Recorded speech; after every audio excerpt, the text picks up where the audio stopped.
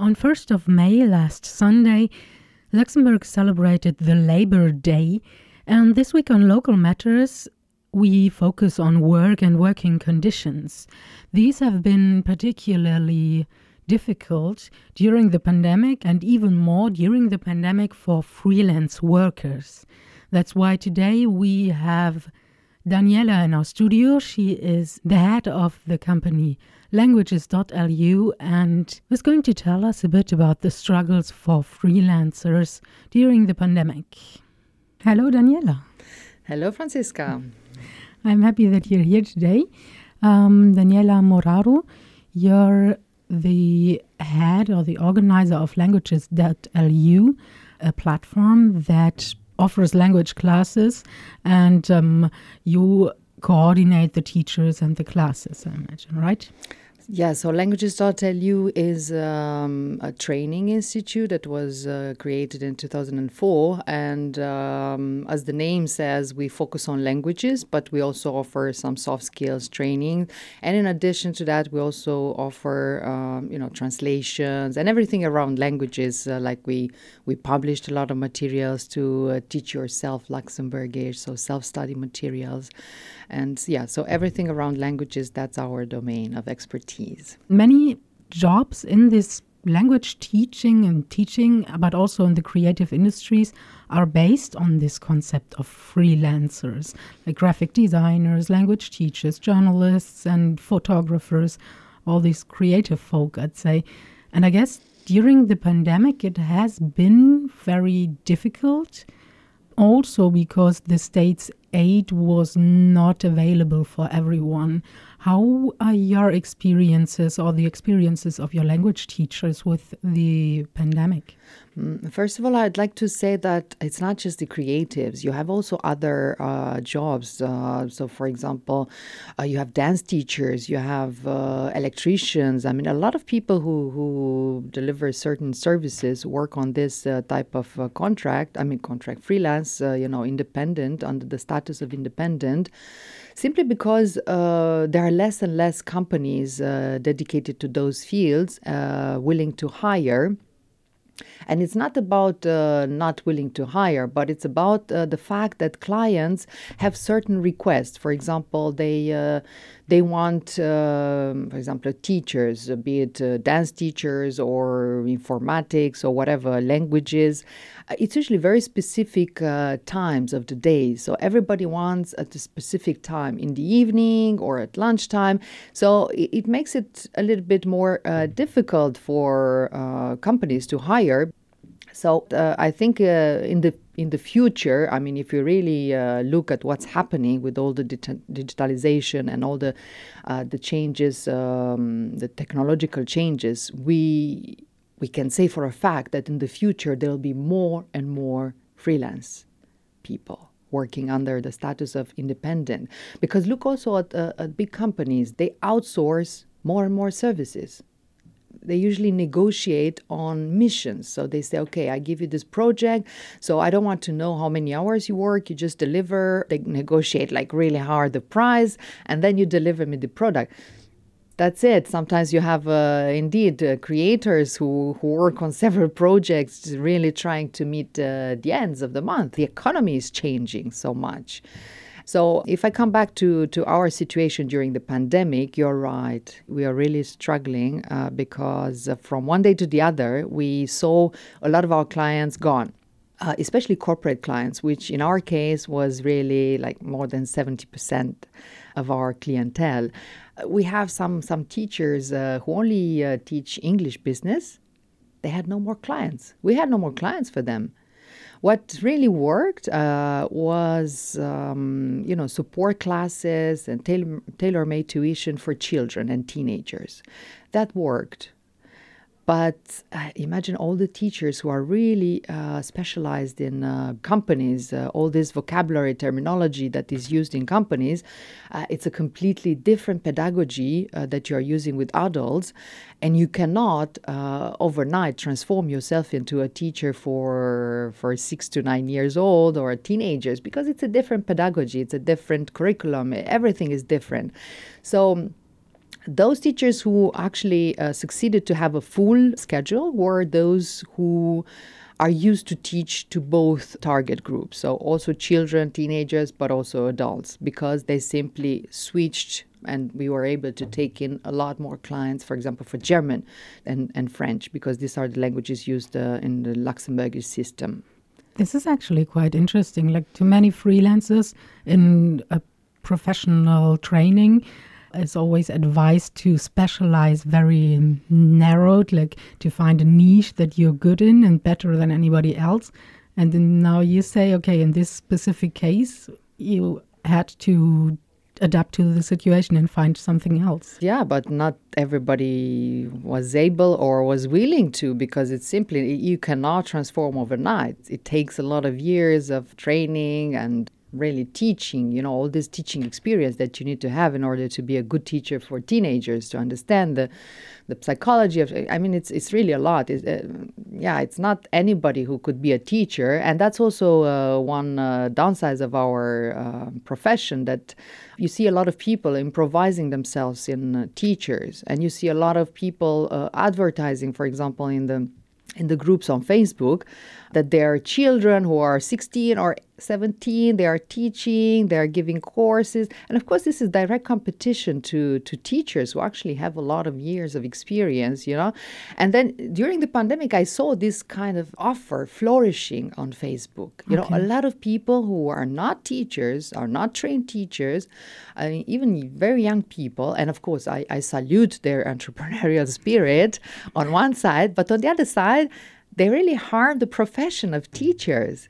It's like anybody starting to be a photographer. Mm-hmm. Yeah, just because you know how to take a photo, okay, you want to be a photographer and you sell your services as a photographer, and then you go with your prices lower than anybody else to really be able to get clients. And that's a lot of, one has to really understand what's going on in the market. And the situation is quite complex, I have to say. And indeed, you are right when you're saying that during the pandemic, freelance teachers did not receive anything. Even me as an owner, so I'm also under this status of independent. I only received the first year in May 3,500 euros one time. So they refused our request for the 5,000 euros for the company. So I cannot get that because they said that we didn't have to close. But we did receive a letter when we were allowed to open again. So, okay, if I wasn't, I wasn't requested to stop and no longer welcome clients in our offices or teach, then why do you tell me when I'm able to do it again? So it was such an illogical way of looking at things. And the second year I received the same thing. I think it was 4,000 euros, but because it was based on my payments, the payments that you pay every day at CNS, they calculated somehow that. So, but how can one live with that amount if you don't have some? Euros doesn't cover. Yeah, but that's a lucky situation, because I received this. So in 2020, I received in May 2,500 euros, but most of my teachers, they didn't. The government said that they are not entitled to receive that because they didn't have an autorisation d'établissement, this authorization, but this is usually not requested for teachers. Okay.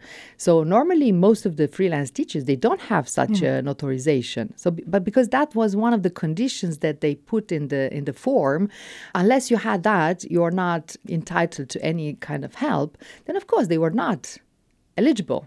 Mm-hmm. Yeah, I know this autorisation d'établissement. It is requested for founders of companies or for independent workers in many circumstances, many professions, but in certain, also these artists and journalists or these creative people and teaching people, they don't have to have it according to the law. Exactly.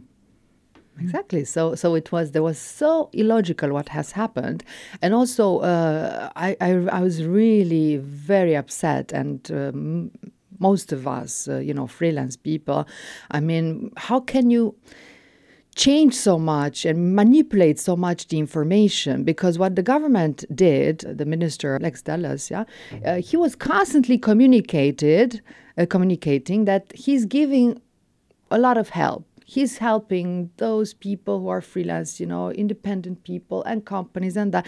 And all the time, all the amounts that he was referring to were combined. But if you really looked at the numbers, the amounts that actually went to freelance people were so minimal. But he was talking so much about it and really advertising so hard that even people around me, they asked me, but why do you complain so much? He's saying that he gave 166 millions and you are still complaining. I mean, you people, you are not, you never have enough. And actually, I said, no, I know for a fact that most of the people I know, they didn't receive anything at all. And personally, I received 3,500. And people were just shocked when they heard. And I really, like even in hotel business, people who really struggled because they didn't receive any of this help that he was advertising so hard. And I think this is really, really bad from them, because it simply shows that he doesn't make the difference. He doesn't understand what it means to be an independent. He cannot make the difference between, being employed in a company and receiving your chômage technique because you are entitled to that, and being a freelancer and having no rights, basically. No rights, but you had to continue to pay your social security and all the other taxes without receiving anything. Okay. So Shocking. Did in the end, do all the formal language teachers still work with you, or did some in the end decide to abandon their jobs or their position? If I look at everyone, yes, everyone is still on place. Nobody... But luckily for them, they all had a spouse at home who was bringing a regular salary. Mm-hmm. Yeah, the struggle is more or less behind us because the corporate clients did not come back, did not resume their courses. I mean, very few that did that. So we are still struggling in our profession. But yeah, we survived. Let's put it this way. And I have to say that as a school, as a company, we had a good situation simply because I have diversified our activity. We have also this translation, and we have the publishing part. And having had those two other activities actually helped us. We even had a positive, we had some benefits at the end of 2020. We were like more than 25,000 at the end of the year, even though I gave, for each one, I gave some a little help from what I could, but we did have a situation, but not because of the teaching part, but because of the translation and the publishing part. Okay. Well, then let's hope that everything gets back to normal again for you. And I wish you and your company good luck for the future. Thank you so much. And I just wanted to mention, because we were really struggling, I started a petition in May 2020, and I was trying to really get this topic on the table of the government. To get the 4,500 signatures. In order for this topic to be discussed and debated in the parliament. I unfortunately didn't manage to get the 4,500 signatures, but what I did as well is that every day during that campaign, I was presenting a different freelancer. From a different profession. It could be somebody who's a masseur, just giving massages, or a dance teacher, or just trying to give, to put a face, actually, because people very often think of independent people as being rich people, like doctors and lawyers. This is what I was told by many, even political people who told me, yeah, that's why we don't really think about you, because when we think about independent people, we think about lawyers and doctors who make a lot of money, so there is no need for this kind of help. We don't hear you. So if we don't hear you, then of course we think everything is great. And that's why I did this petition, and but unfortunately I didn't succeed. But just to say that this needs to be put back on the table of discussion at certain point, because in the future the situation will not decrease. On the contrary, it will become a bigger and bigger problem. So it's not just about me and about my teachers and about languages.lu, but it's about really the changes that are taking place in our society. And thank you so much for inviting me and for really giving visibility and creating awareness about this topic. Thank you so much. Thank you. That was this week's Local Matters on work and working conditions. And if you missed a part of this series, you can listen to all of them on our podcast on aracityradio.com.